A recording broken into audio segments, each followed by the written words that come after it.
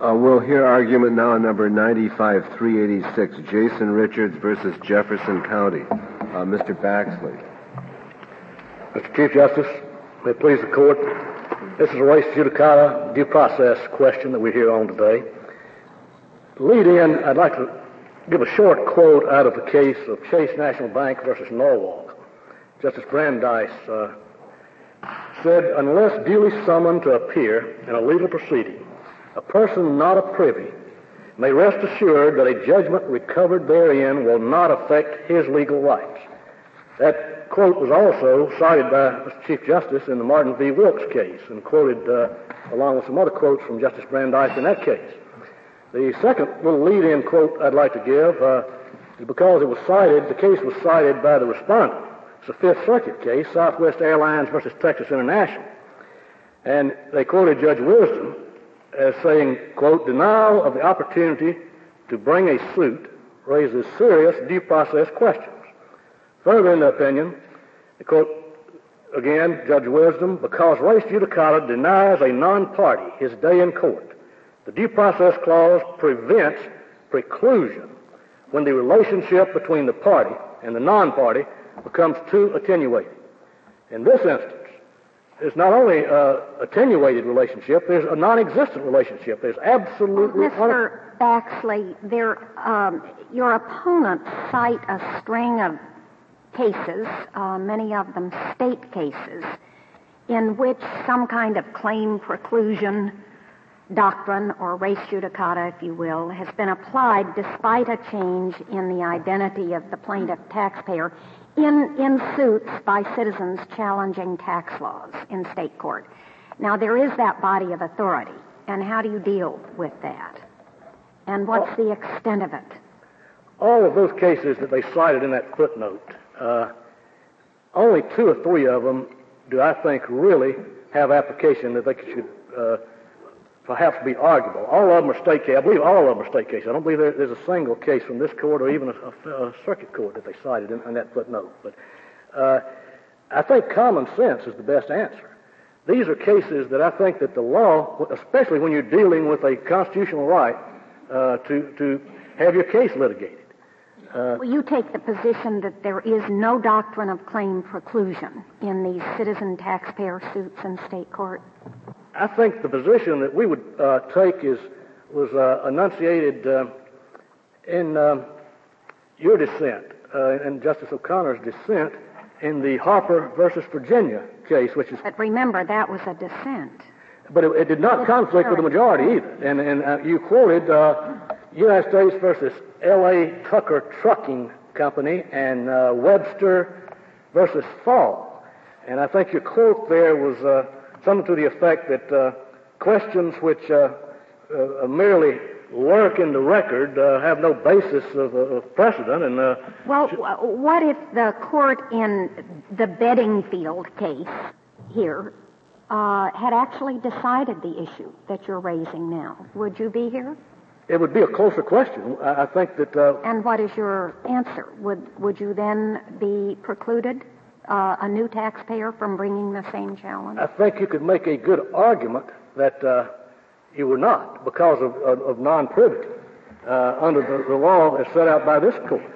But I think that certainly the respondent would have a stronger case because here, this argument, a major constitutional right, has never, ever been decided by any court at any time. It's never been argued. It was mentioned in one amicus brief at the Alabama Supreme Court level, just mentioned in passing. You got a trial court that wrote a 5 or 6 page opinion that never touched on this major right. Mr. Baxley, just to be clear on what's at issue, if in fact the matter had been decided in the prior suit, raised, litigated, and decided, then really it wouldn't be too significant whether you put a preclusion, it wouldn't be claim preclusion, an issue preclusion label on it, because you'd have precedent from the highest court of your state. You'd be bound by stare decisis. So it wouldn't, if they actually decided the question, if the Alabama Supreme Court actually decided the question in the Bedingfield case, then wouldn't you realistically be out of court in your suit? I think common sense-wise, yes. I think you could argue that the claim for I don't think technically under the law that either res judicata or collateral estoppel would apply. But how about stare decisis? Stare decisis, I think, would be enough to where it would make your burden almost unable. You couldn't overcome it. But your case really depends on this issue not having been fully litigated and decided. Not having been litigated in any way, and I think that's the law from this court repeatedly. Well, what if the state of Alabama decides to authorize taxpayer suits, not in the sense of people who are being subject to a tax, but in the sense of challenging expenditure of public money? You know, any person in the state who pays taxes may challenge and I think many states have this.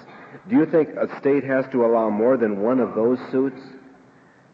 No, sir, I don't think they have. But where there really isn't any personal property interest at stake. I think my answer there would be that you pretty well hit it on the head in Martin v. Wilkes, in your opinion, where you said it's really the burden is on the parties or on the parties that are litigating it to determine what the issues are going to be. When this issue was litigated in Bedingfield, if the county had really wanted to come in and have the due process, the due process rights provided and the equal protection matter settled once and for all, they could have brought it up. I don't believe that's responsive to my question. Listen, please.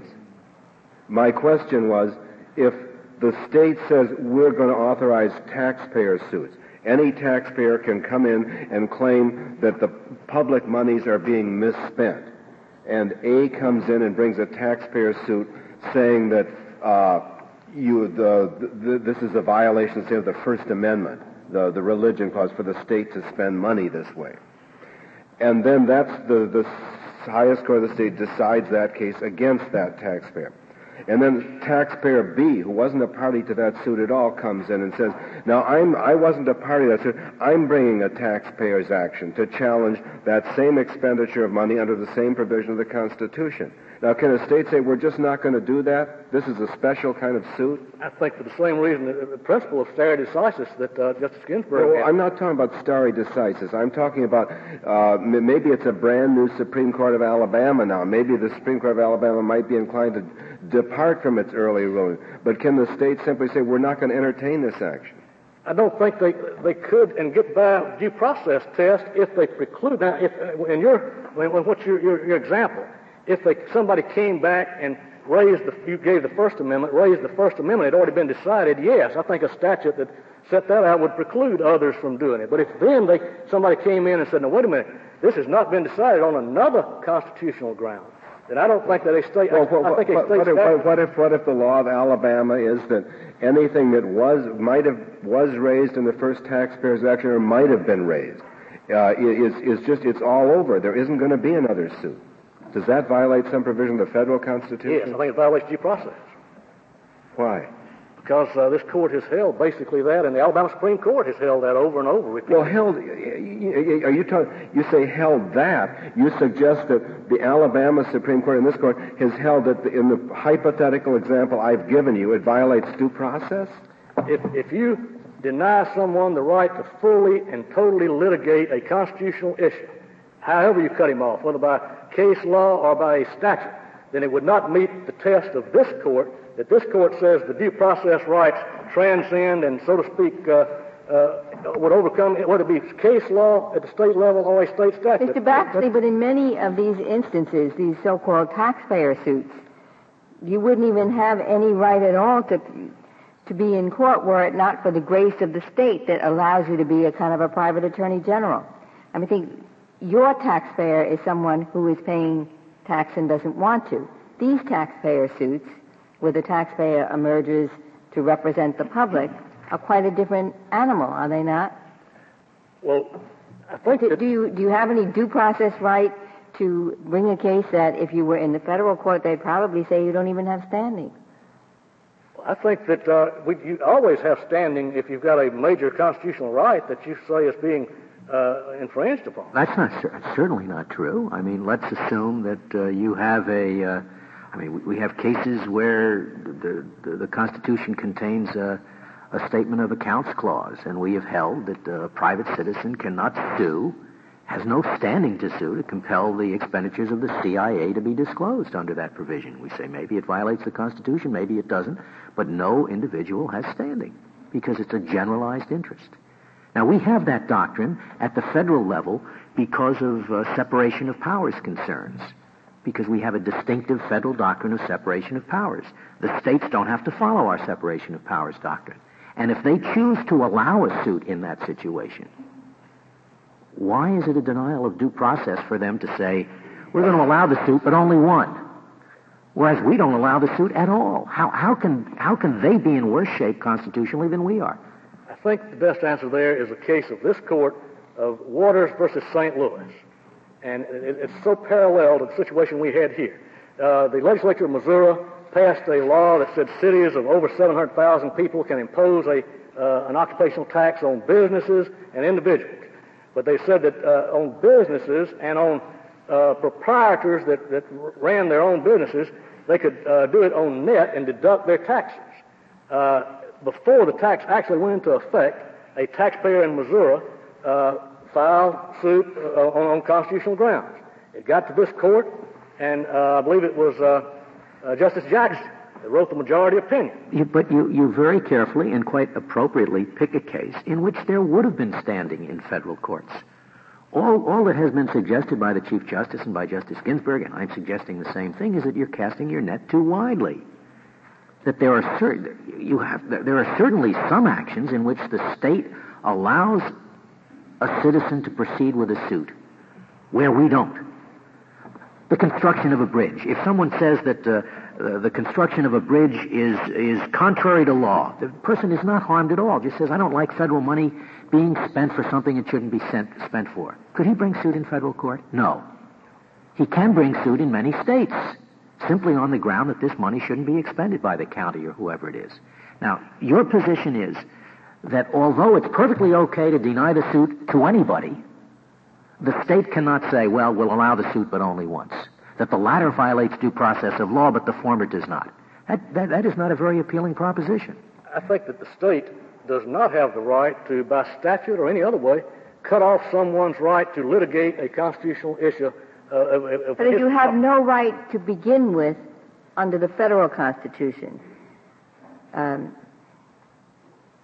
you have a taxpayer, an actual taxpayer, who doesn't want to pay tax out of his pocket. Isn't that quite a different case from what is labeled taxpayer suit and what that note in the brief is the other side is filled with, what we call taxpayer suits, where someone emerges as champion of the public in general, but is no more affected than the public in general? Yes, Your Honor. But we are talking about real taxpayers, and that's a little different, isn't it? We're talking about real taxpayers, and in the Hansberry versus Lee, this court said that a state is free to call these actions whatever they want to. They can call them virtual representation. They can call them class actions. If they call them class actions, they can set certain rules, but the state cannot, in whatever they call them, they cannot deny someone's due process rights. Wait, do you say that a state can't even authorize a class action and have the result of that class action binding on members of the class? I think it absolutely can, but I also think you go back to the decision of this court 3 weeks ago, roughly, in the Matsushita case, where in your dissent, you say that, Justice Ginsburg's dissent says that a state, you can have these class actions. I don't think this part of it conflicted with the majority, but you still, even in a consent settlement, you've got to make sure that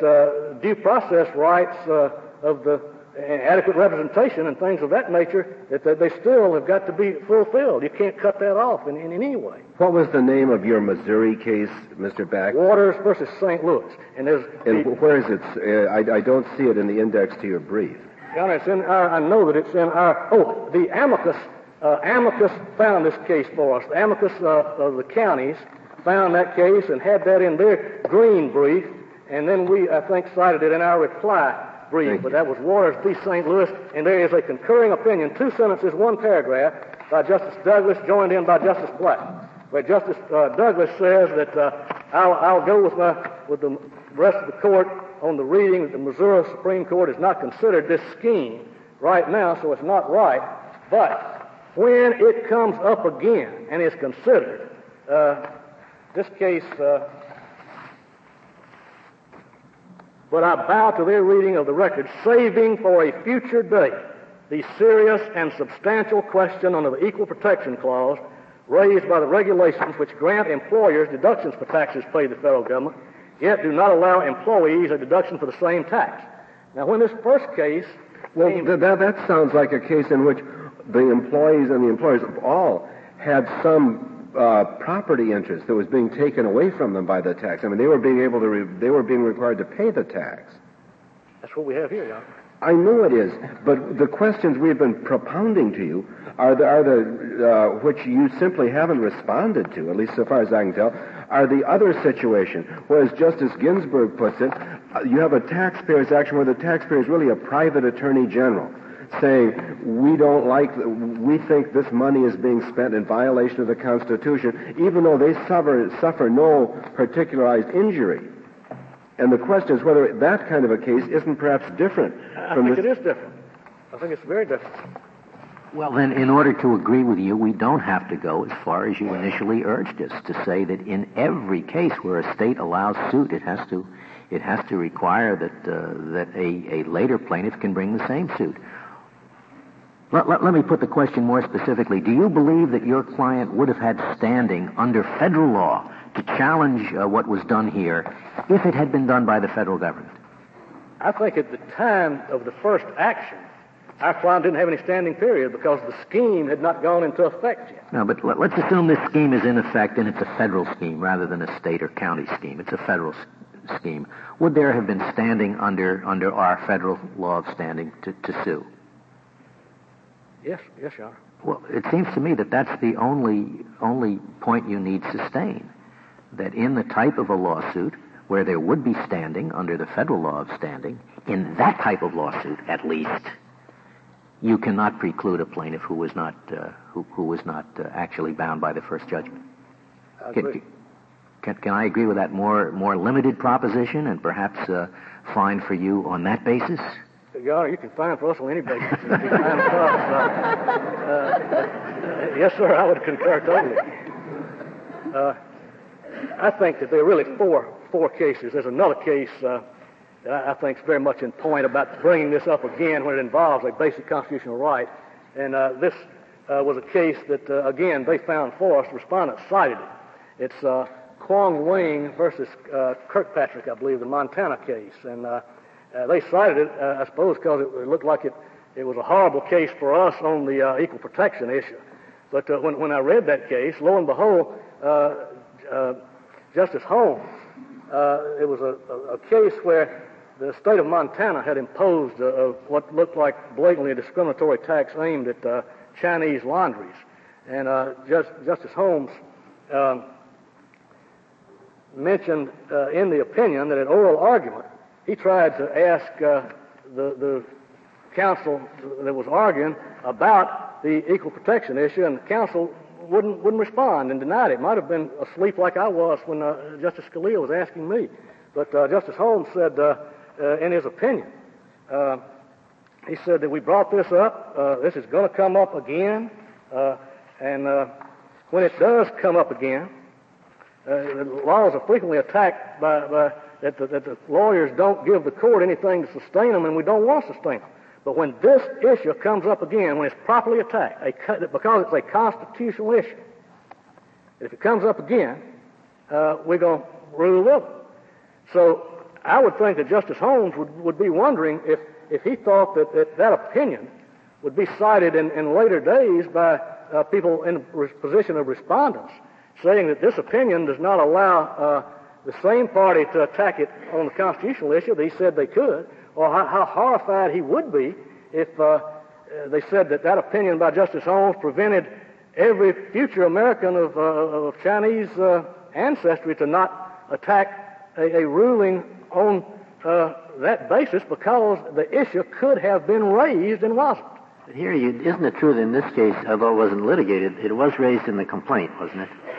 In the earlier... It was alluded to in the complaint. Well, they quote the allegations that the statute violates the Equal Protection Clause, not just alluded to. It was alleged in the. It was alleged, but not passed on by the. Not passed on by any court, and I would cite there. But it is clear that it could have been raised in that case, yes, because yes, it was before the court. In fact, what if they had actually litigated it? Would you then take the same position?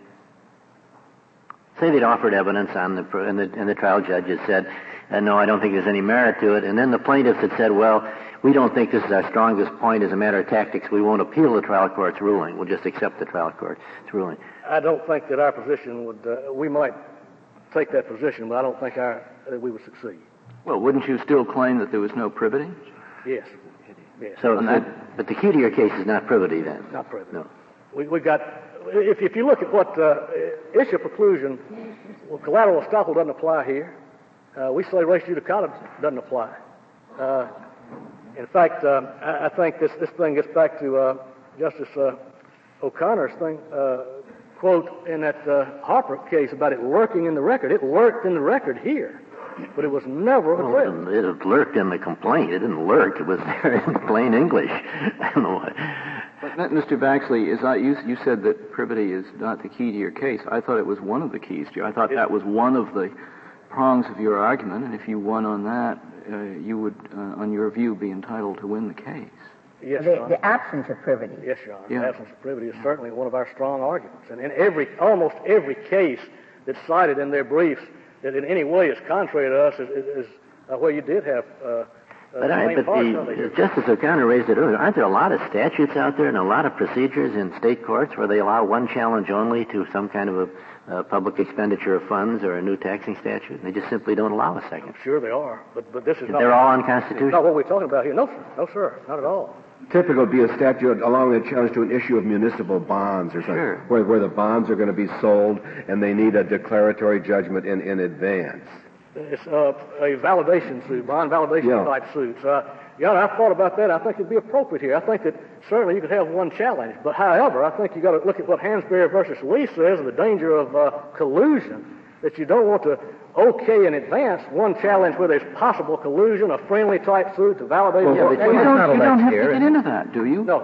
All you have to worry about is the suit by the taxpayer who's actually paying the tax, and that's what you've got. And you're claiming that in those cases, that's right, you've got to have some privity for an issue or claim. Yes, sir. And we just finished discussing that whole taxpayer suit category, and now we're into taxpayer who says, I got this tax bill and I paid it and I want a refund, or the situation that you're in. There's an occupational tax and your client says, not fair to make me pay that tax. So, but why isn't it fair for the state to say, it's good enough to have, in this category too, one taxpayer with a good lawyer fight out the case.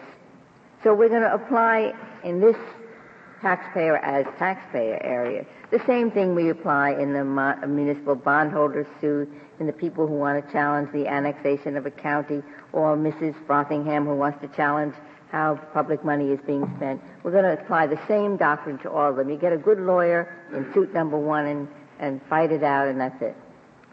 Because I don't think you can cut off someone's right to litigate a constitutional issue that's affecting them. But we don't have that situation here. This is not an action that was allowed by statute. It just came on a declaratory judgment. And also, one important thing, and goes back to the question Justice Stevens asked, the complaint in Bedingfield, the first action here, never at any time was there any attack made on the exemption scheme. It had not even gone into effect yet. Probably most people didn't even understand it at the time because the tax hadn't started taking effect yet. And so no one ever, even though it was in the complaint about the equal protection part, nobody has ever attacked the exemption scheme until the instant case right here. And we submit there are some possibilities that perhaps it would have been premature at the time Bedingfield came on, since the tax was not being collected. It indicates that in Justice Jackson's opinion in the St. Louis case. It might have been premature to have attacked the exemption scheme as early as they did. Justice Jackson mentions... I don't understand that at all. If it would be premature, they didn't rule to dismiss the case as a whole because it was premature, did they? Didn't they rule on the merits of what the issues that were raised? I don't know why the exemption issue would be any more premature than any other issue. Nobody had been collecting it from them yet. Yeah, but that's true of the whole case, wasn't it? Yes, sir. And the court nevertheless went ahead and adjudicated the merits of the issues that it thought important. Yes, sir. I don't understand your prematurity argument. That was just mentioned in the St. Louis case. And the exemption scheme was definitely never even attacked. If I would be permitted to reserve the remainder of my time. Very well, Mr. Baxley. Mr. Slaughter, we'll hear from you.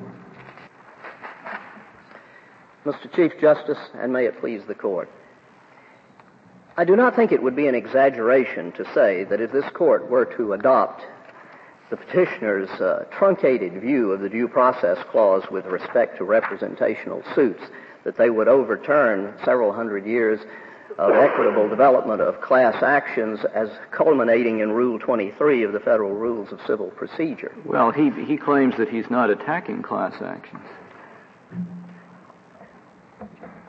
Justice Souter, I believe that by trying to rest this case on the authority, among others, of Martin v. Wilkes, totally ignoring the footnote number 2 in which the Chief Justice reserved from the implications of that case the whole panoply of representational suits, first of all as typified by Hansberry against Lee, and also the second cite in the footnote was Rule 23 of the Federal Rules of Civil Procedure. But I think his point is that there is no legitimate sense in which this can be called a representational suit. Well, I think he is claiming that his clients want to sue simply as taxpayers. They were not in privity with any other taxpayers who were sued, and in fact they want to sue on an issue which was not litigated. And he is saying that in no sense can you call the prior action a representational suit as to my clients. I think that's as far as his argument goes. That may be his argument, but it is both historically and factually incorrect. The laws of Alabama have historically allowed, like the laws of other states, declaratory actions in which private citizens act as attorney generals to But that is public not, law we've questions. just been all around that. Let's concentrate on the case of a taxpayer, a true taxpayer. This is not somebody who is coming forward as a private attorney general. This is someone that the state of Alabama is saying, you owe an occupational tax. All right. That's standing in the federal court, and it's certainly standing in the federal court. So let's forget about the taxpayer suits of the kind where you wouldn't have standing in federal court, where you're just one of everybody in the public and nobody is hitting you in your own pocket. Let's concentrate on those. Now, I do not know of legions of precedent that say you can have a virtual class action without notice to anybody in the class. That's what we're dealing with, and that's what I'd like you to address. Well, class actions under B1 and B2, which he is trying to certify in the petitioner's case, is exactly that kind of case. B1 is a class action which in the advisory opinion was deemed suitable to test taxpayers' questions That's of bond issues. That's usually an injunction. No, I beg your pardon, Your Honor.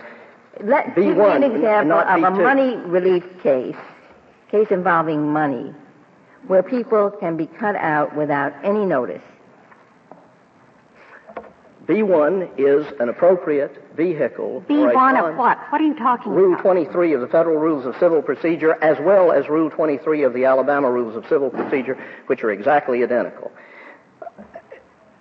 Your Honor, if I may, this suit, the Bedingfield case, represents a stepping stone along the evolution of English bills of peace, Justice Story's equity class actions in the 19th century. Bedingfield was not a class action, was it? Yes, it was.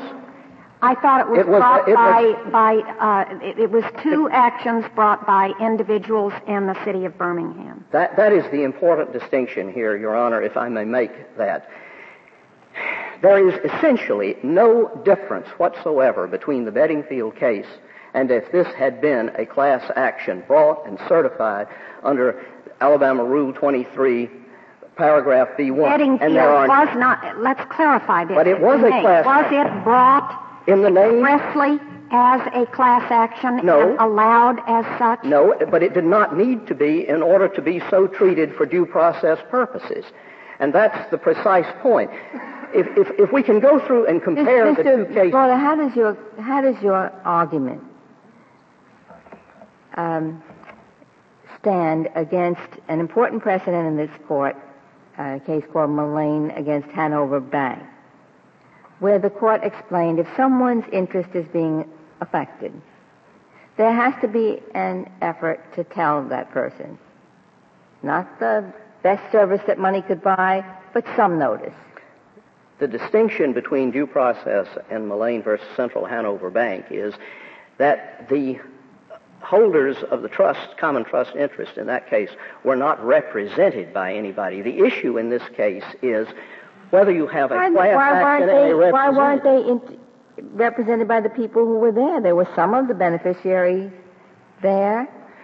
And that element, to some degree, was used by the court as a justification for not requiring a stricter standard of notice. The idea that some of the people would, in fact, local people in New York, receive the notice, but nonetheless they felt that due process required going the extra distance in that case. Why, if assuming that, I think you may be right that B2 is implicated here. But I thought that there's a mistake that the state court seemed to have made. They thought that this taxpayer action was like the private attorney general taxpayer action, which is where these cases originated. But that isn't this. This is a case, isn't it, like a bunch of 10,000 people living in a city, and the city puts up some noxious fumes, and all 10,000 people breathe them, so they want to proceed against a nuisance. Or there's a giant accident, and it happens to kill or hurt 10,000 people. And there you would have, let's say, a B2 action for nuisance. But very well, I didn't find any contrary authority to the proposition that if you have a class action of that kind, you have to give notice to the other people. At least you should give notice. If Joe Smith is going to be the first person to run in and sue the city for the nuisance, or the first person to collect, Jones and 14,000 other people should at least have notice of what's going on and a chance to talk to the judge before they can be bound in res judicata. Or at least I don't know why that shouldn't be so. Justice Breyer, neither under B1 or B2 of Rule 23 is notice required. I know it does not say that in the rule. That's the basis of my question. What I want to know is I couldn't find any authority that explained to me why there is not notice in B2, why there shouldn't be notice, how those class actions work, or what conceivable thing was going through the rulemaker's mind in not saying you should have notice, given the precedent in the Supreme Court that you can't take a person's action away from them without notice. The explanation of that is to be found in the history of Rule 23 and the version that existed from 1938 to 1966. That version was, in fact, merely a codification of the kind of historic equity class action that had been governed by this Court's Rule 48 and then Rule 38. It did not require any kind of certification for a class, nor did it require any kind of notice. The nature of the class was defined by the jural relationships between the members, by their common identity, if you will, in terms of their interests, which were to be did they bind? I mean, I would have thought... And it was binding. Why? Because normally you'd think, in a situation where you're proceeding against an injunction, for example, for a nuisance, you would have thought the first person to sue is going to win or lose, and then stare decisis will take care of the rest. But I'm rather surprised that in such suits, that first person's suit could bind other people who suffered from the nuisance on issues that were not litigated.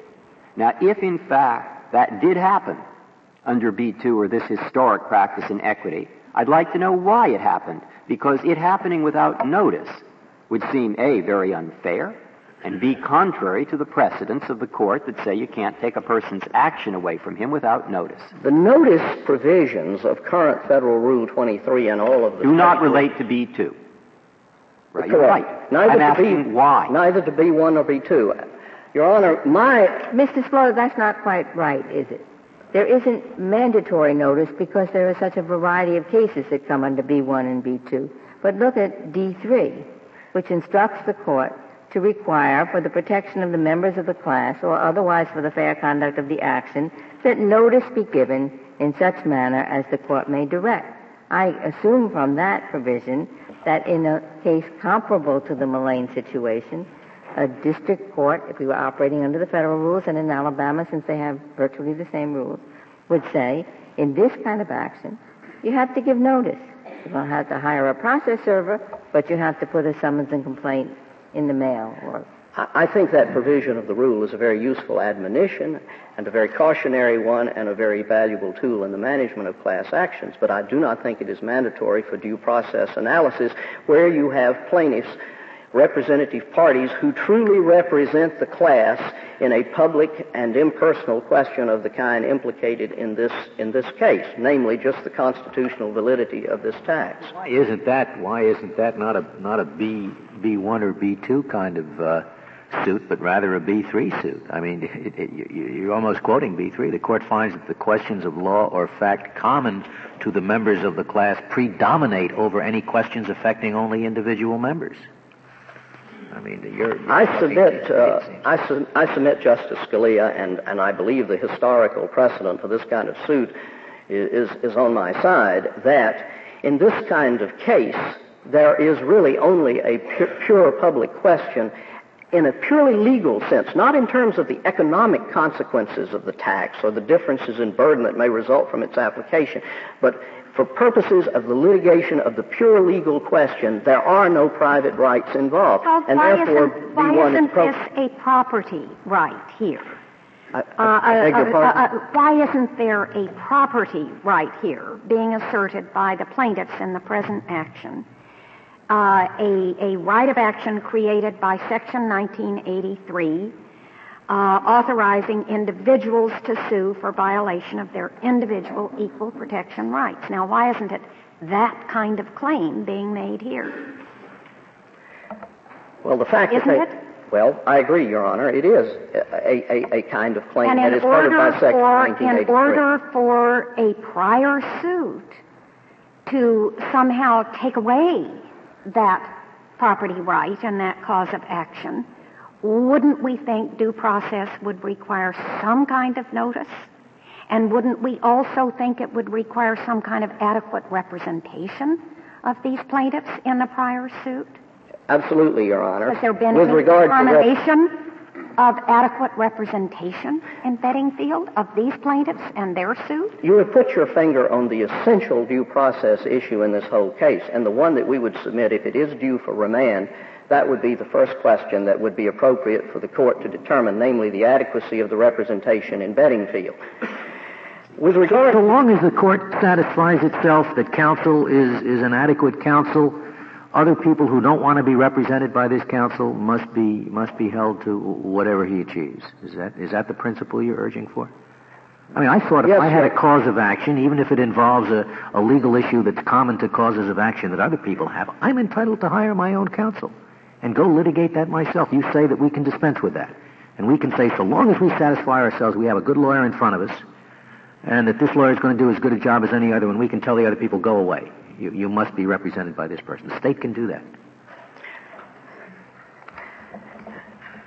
To a limited extent in this kind of case, Your Honor. And what kind of case is that? What is different about this kind of case from the cases that Justice Breyer was asking about? The litigation of purely public questions that are necessary to the operation of state and local government with some degree of reliability and finality.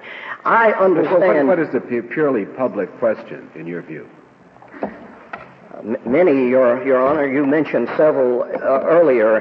For example, the validity of the process by which bonds are issued, the validity by which a tax is levied and collected. The validity of any state statute? Many, but more so with regard to those that govern the nature of state and local government. And I can't give you an ironclad rule to sort them out. Why does a county occupation tax govern the nature of government? It does not govern the nature of government, Your Honor. It is merely a kind of issue that the levy of a tax is totally useless to a local government if it can be challenged in endless litigation.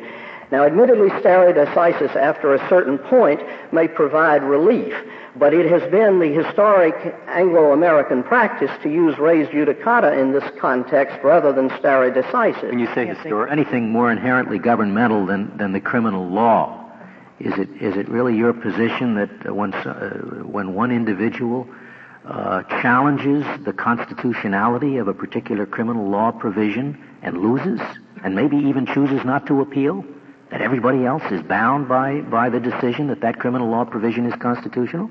You say, well, you had a fair run at it. This person represented you when he challenged it. Absolutely not. Why is that any different? I don't understand that. Because of the nature of the representational suit, whether it be formally, structurally certified as a class so that the representative proceeds under those rules, or whether it proceeds in the manner represented by Hansberry against Lee, and which was prior to the adoption of state rules corresponding. Why do we bother having a class action at all? I mean, it's so much easier just to say, champion, come forward, get yourself a good lawyer, forget notice. It's much more efficient. If you are right, then there's no need for a class action. Why would anybody want to bother to go through all that business of getting it certified? I mean, if all you have to do is get somebody who is similarly situated, that person gets a decent lawyer, and that's the end of it. The case is decided once and for all for everybody. Those who verge on legal anarchy, I think, would advocate that. And there is a strong tradition. Are you saying that there are sometimes you do need a class action with the court to certify the class and notice to the members? Can you distinguish from me the cases where you do need a class action, if that's your position, and those where you don't? I cannot distinguish all, but I can tell you that the very class of case that we're talking about today, cases which need to determine with some degree of finality and reliability state and local government issues, do need the possibility of class adjudication, whether it be in the traditional form, which I say the Bedingfield case was, or certified as a B1 or B2 class, as the petitioners seek to do in this case. In either case, it would constitute a final litigation of the matter and would enable government to proceed without the constitutional cloud of uncertainty hanging over its head. In that respect, I think class actions are very useful, though they do conflict with this tradition in a free society that Justice Scalia was talking about. That in the governmental context, normally the government feels comfortable proceeding with all the risks, reliance on the doctrine of stare decisis. Once they've got the Supreme Court of the state has ruled on it and passed on most of the issues, they figure things are okay. And somebody can always come up with some new idea, but to say they have to have claim preclusion to give the government authorities sufficient confidence to go ahead with their project seems to me carrying it a little farther than you really have to. Well, as I mentioned in our brief, Justice Stevens, we are not going to insist on claim preclusion in this case. I think an adequate argument can be made for issue preclusion on the equal protection case.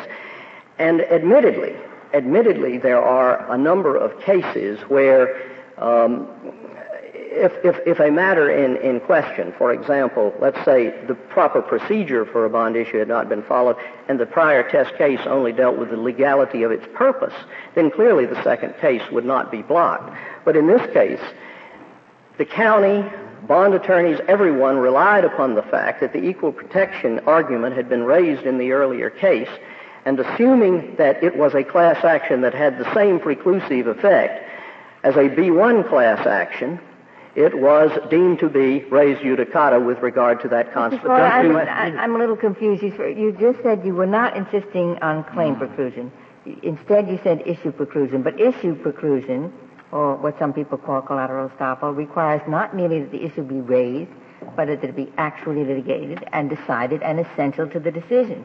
And it's those last two things, actually litigated and decided and essential to the decision, that you don't have with respect to the equal protection claim. With all due respect, Your Honor, I think it is present in this case. First of all, the customary rule with regard to judgments is that if an issue was raised by the litigants, whether or not the evidence was sufficient or whether or not the court specifically addressed it, if it was consistent with the judgment and a contrary position would have negated the judgment, then the decision of that issue is merged in the judgment. But that only goes to res judicata. That does not apply in a claim preclusion situation.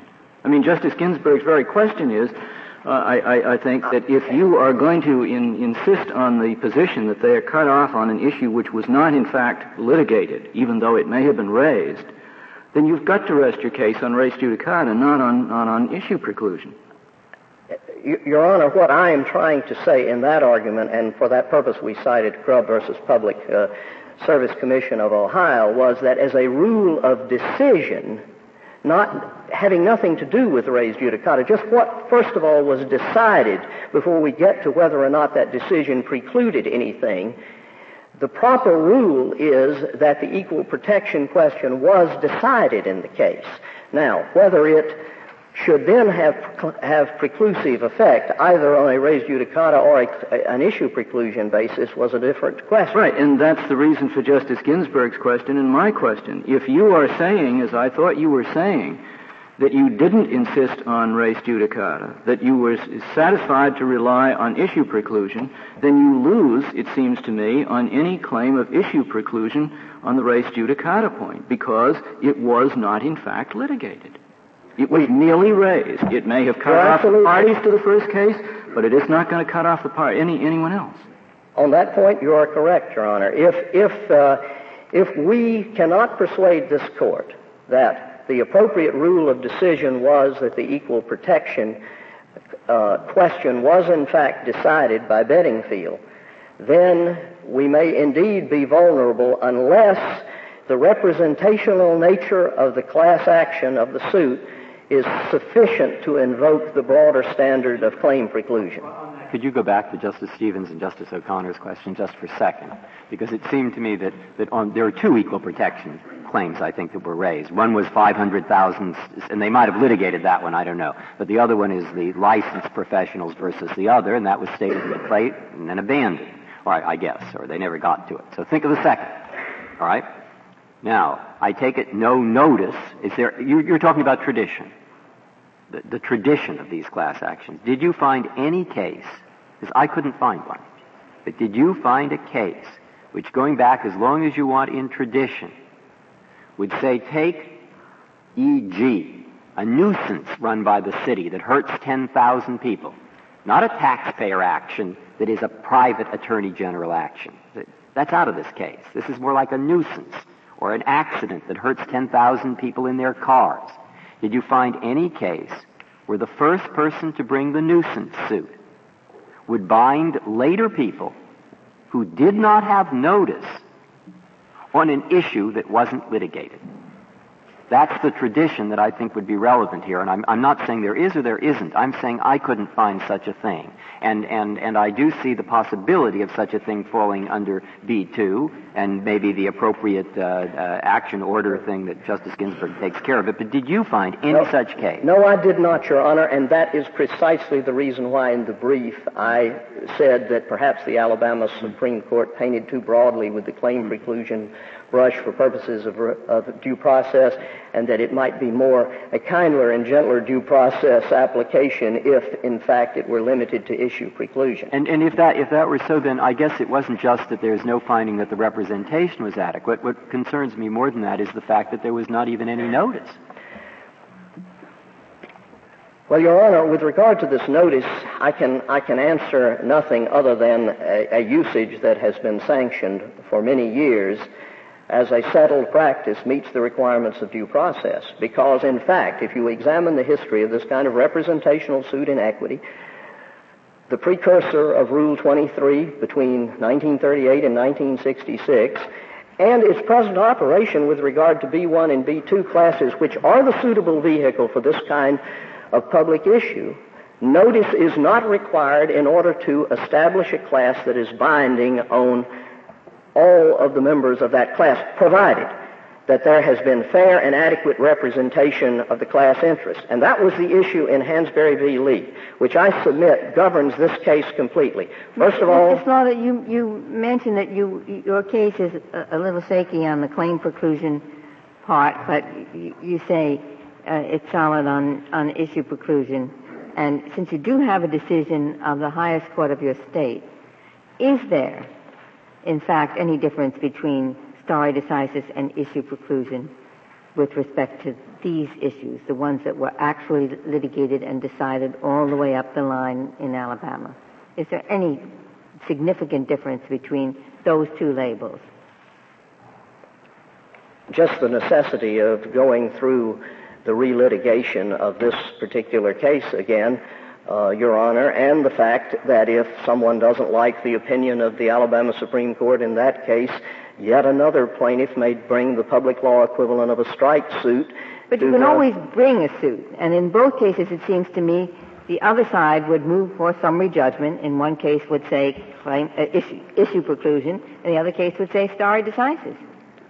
But, Your Honor, I think you will acknowledge that there is always a little bit more of a chink to get through the opening provided by stare decisis than there is with res judicata, because the law evolves, and that is taken into account with stare decisis.